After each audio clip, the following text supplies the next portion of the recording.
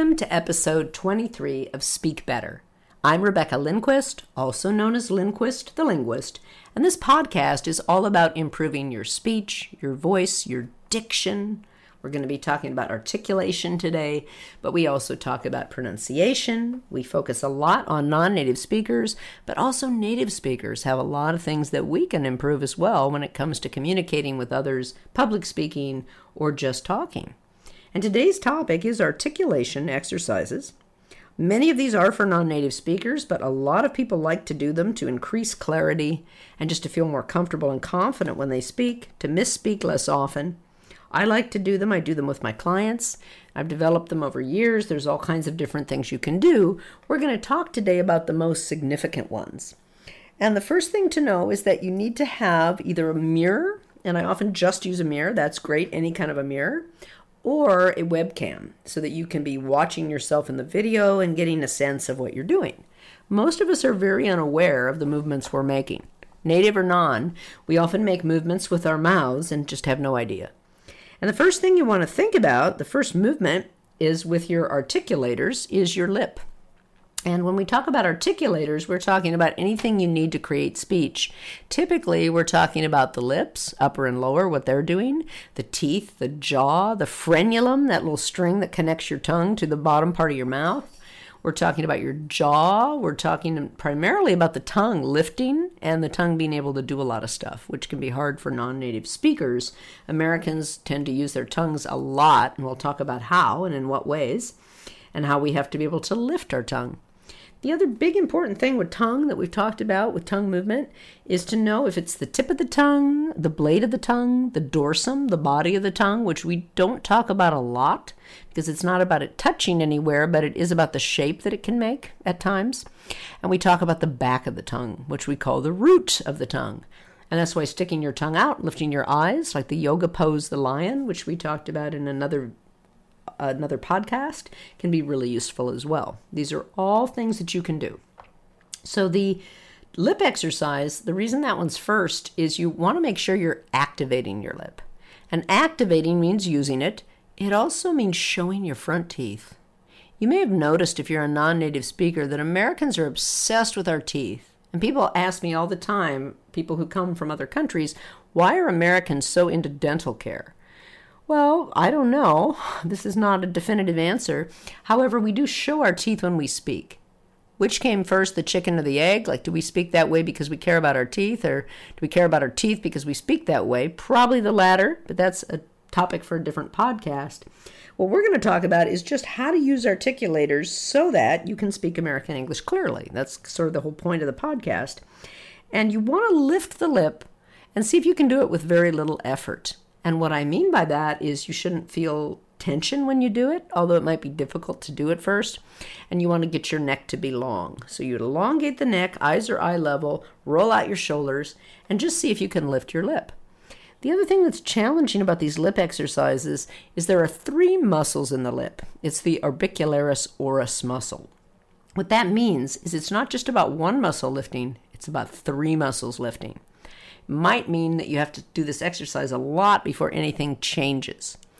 Also, many of my clients find that their lower lip moves more than their upper lip. So you want the upper lip to be the leader.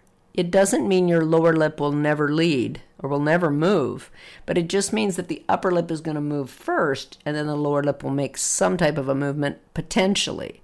Like if you make an O sound, the low lip could be moving simultaneously, but you want to think about moving the upper lip first. Even if they're moving simultaneously, if your upper lip isn't moving much, you don't want the sound quality to change because you're overusing your lower lip. The other thing about this orbicularis oris issue is that the lip has to flare out. And one way to do that is to round your lips and squeeze. And when you squeeze, the buccinators, that's the muscles inside your cheek, and those muscles can squeeze together when you round, and then when you smile, the muscles release. Sometimes people take their tongue, can be useful, and touch the cheek on the inside and just press into the cheek. Let the cheek go out and back in, and you can feel those buccinator muscles in the cheeks working. So we need those to work. You round your lips and turn them out like you're pretending to be a fish. So think of entertaining some small children, for example, and you're going to round your lip, flare the lip out, top and bottom, very slowly. Out and in, out and in. And when I say in, I just mean releasing it. You don't have to curl it in. In fact, Americans do not curl their lip in, intentionally at least. To give you an example of what I'm talking about, if you say the sound B, like baby, when you say baby, your lip should go out. If you curl your lip in, it sounds like baby, baby. You may have heard people say this before. They tend to shorten the vowel a bit, non-native speakers, and that B sound curls in. But you do not need to curl your lip in. You can flare it out and touch the inside of the lip. There's a little vibration, but not much breath. Baby.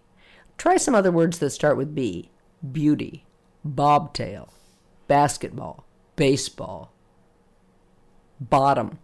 Any word that starts with a B, or any B anywhere in the word, like robber has a B in the middle, or rubber.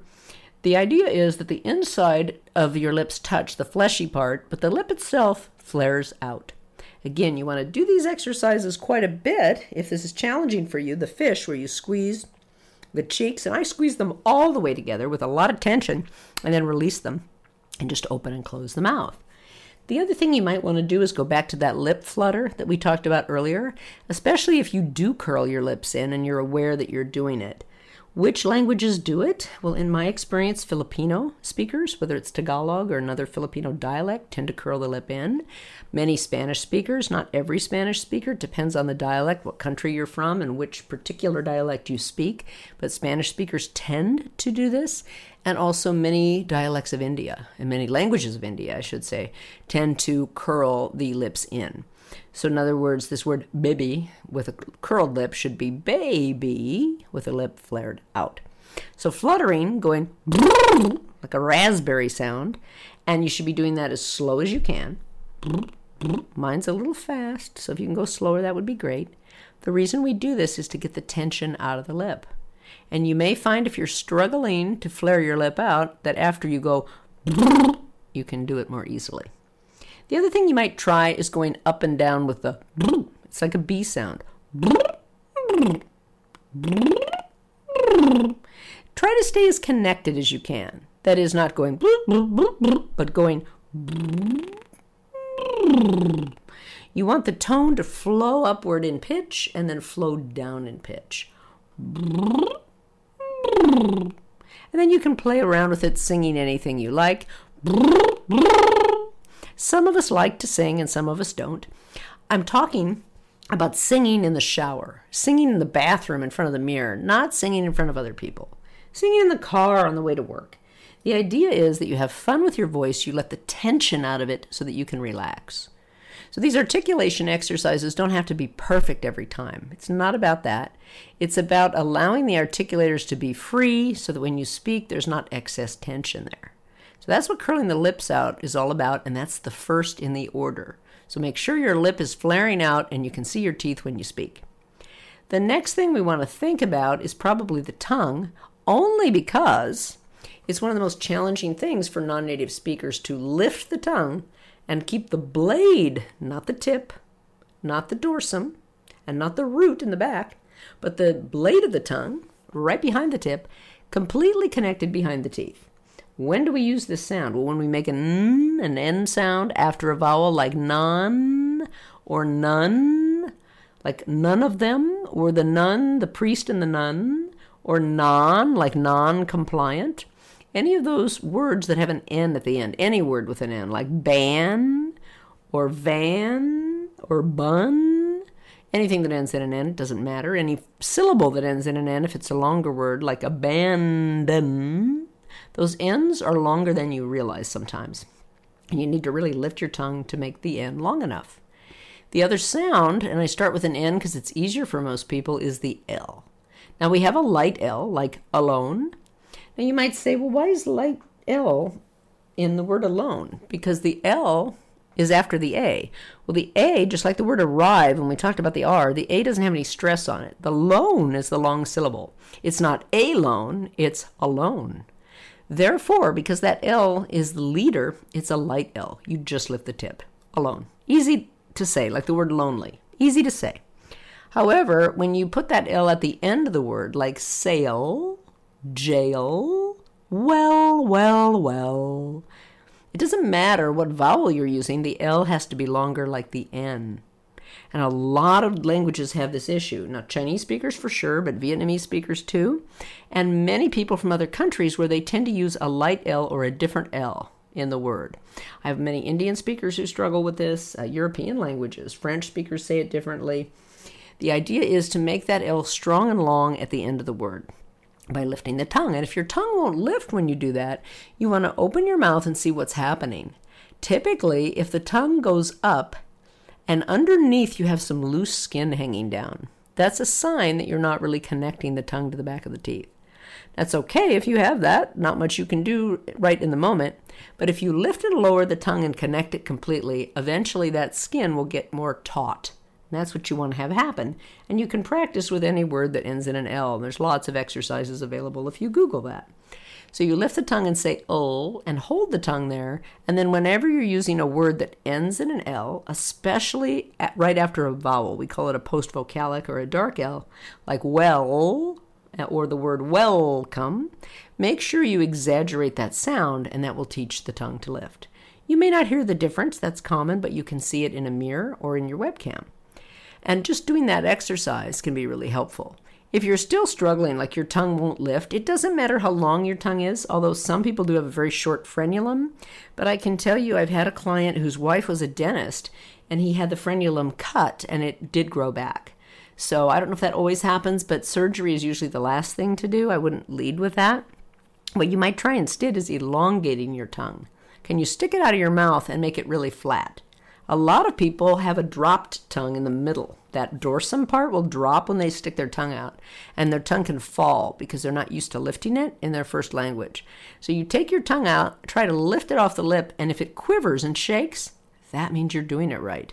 So you look in the mirror, you lift the tongue, completely stick it out as far as you can, and then can you turn your tongue into a spear? So when you turn it into a spear, all the muscles pull together and the tongue gets long and skinny, and then you flatten your tongue. And it's called the versalis muscle. You make your tongue completely flat like a pancake and widen it. And then make it narrow again, long like a spear.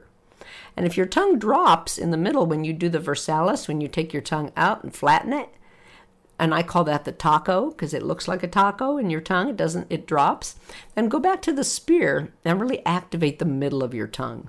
I like to think of that as the spine. Just like you have a spine in your back, you can have a spine in the middle of your tongue. So you stick it out and pull it back. And as you pull it back, you might try making the R sound, er. And you might find you can make it for the first time when the tongue is that stimulated and that active. So we have an active lip and an active tongue. And it's a good thing to know that because we don't want our neck to be too active. We don't want to overuse our shoulders and the rest of our body. So we want the tongue active, but maybe not the rest of you. So that's an articulation exercise to think about. And then the third one that I like everyone to think about is the jaw. So you want to drop your jaw, and you might notice tension in it. You may not notice it. You could talk to your dentist and see if you have signs of TMJ. A lot of people clench or grind their teeth when they sleep at night, and they can actually make a mouth guard for you. And I say make one because you could buy something at the store, but they often don't fit properly, and you want to make sure that you're not causing more trouble than it's worth.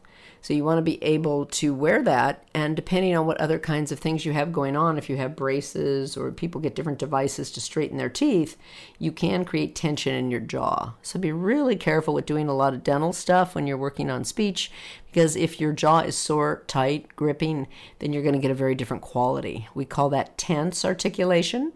Like if I take my lips and I try to use them a little more. I'm not trying to do a British accent here. I'm just showing you the lip action. But you may hear a different accent because lip movement and lip tension can create sounds you would hear in a different dialect or a different language. The idea is to, yes, use the lip, especially the upper lip, like we talked about, but the jaw is going to drop, especially for the vowel. It drops. Try saying the word drop, and notice that long ah. And really separate the D from the R, drop, and release the jaw.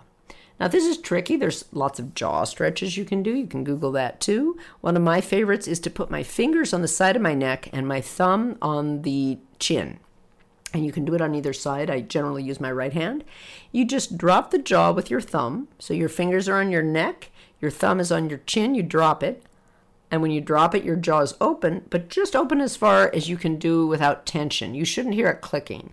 If you do, you may have TMJ, and it's okay, but see if you can do less movement. Don't open too wide. And then as you do that and you lift, I often take my other hand, the thumb and the pointer finger, and lift the upper jaw. So you got a nice lift in there, and you can just stay there and breathe and allow the jaw to be lifted by your hands. So it's not the same thing if you just open and close. That actually creates a lot of tension. So you want to let your hands do the work and just really open. Breathe through your nose, out through your mouth. Make that whispered ah sound. See how wide you can make the jaw. So it's just kind of a great way to really open the jaw. There are a lot of jaw exercises. I hesitate to do many of them just by voice because you could misinterpret it and do them differently. But I think it is important to do some kinds of stretches. And those stretches can be really useful just to release the jaw and to keep it from being too tense. You can also take your lips and make a circle. So you can circle to the right and then circle to the left. And just really open up the jaw. That's usually pretty easy to do. It's more of a lip exercise. If you then open your mouth and take your tongue and try to circle to the right and circle to the left, you'll probably find it's more challenging.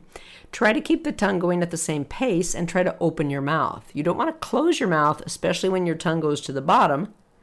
You want to keep your mouth open, like the dentist always says, open your mouth wider. However, if you're getting clicking or you're getting pain or stiffness, you don't want that. You only want to do this exercise to a comfortable level to get more opening and elongate those muscles to their resting length.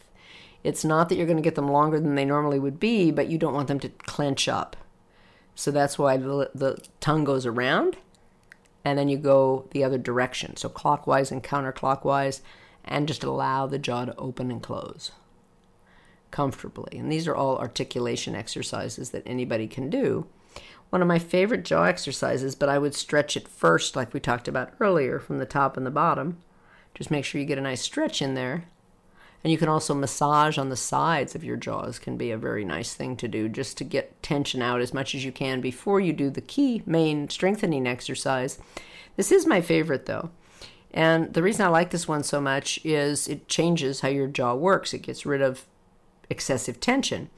And the way you do that is you ground through your feet and then you press up with your thumbs. And when you press with your thumbs, your jaw is completely open. And you press up and you close your mouth. And then you open, and I just change the position of my fingers. So you want to make it so that your fingers are giving you resistance. So you open, and then you close, and you close against the pressure. So when you're closing, I often round my lips for the close and then open. And the whole mouth opens and you press up. Make it hard to open and then make it hard to close. And when you close, you take your fingers on the upper part of your chin. So you start with your thumbs under your chin to open, and then you take your fingers in front of your chin to close because you're always pulling in the opposite direction with the resistance. And you'll find that your jaw has a little bit of effort doing that. So when you're done, you just release it completely. And these stretches are just really great to open up the jaw. The other favorite one that I often do first, I didn't do this in the exact order, it depends on what you need, but one of my favorites is to take your thumb and your pointer finger, take the skin in between those two, under your lip, and just open your jaw and hold it. Release with the long ah, and just inhale and exhale. So these are all exercises that you can do in order to release your jaw. And I would suggest trying a lot of those, see if you can have some fun with it, because that's all part of learning with articulation, is to actually enjoy it a bit. And then once you've done all these exercises, I wouldn't do them until you're exhausted. Just do them for 5 or 10 minutes a day, and then maybe change and do them again the next day. And I think you'll find that after you do these kinds of exercises, you have more clarity in your speech. You could try adding words. So after you work on some of these movements, try saying words that are challenging for you to say very slowly and mindfully. And then notice if when you talk naturally, the words tumble off your tongue a little bit more clearly. Those are a few thoughts on articulation, and I look forward to our next podcast, which will be all about syncing verbal and nonverbal communication. Then we'll move into nonverbal communication do's and don'ts. And then we'll talk about what to do if you talk too fast. And after that, I think we'll move into different languages. So advice or suggestions or challenges for Chinese speakers or Japanese or French or Spanish or Indian languages and see where that takes us. Look forward to talking to you next time.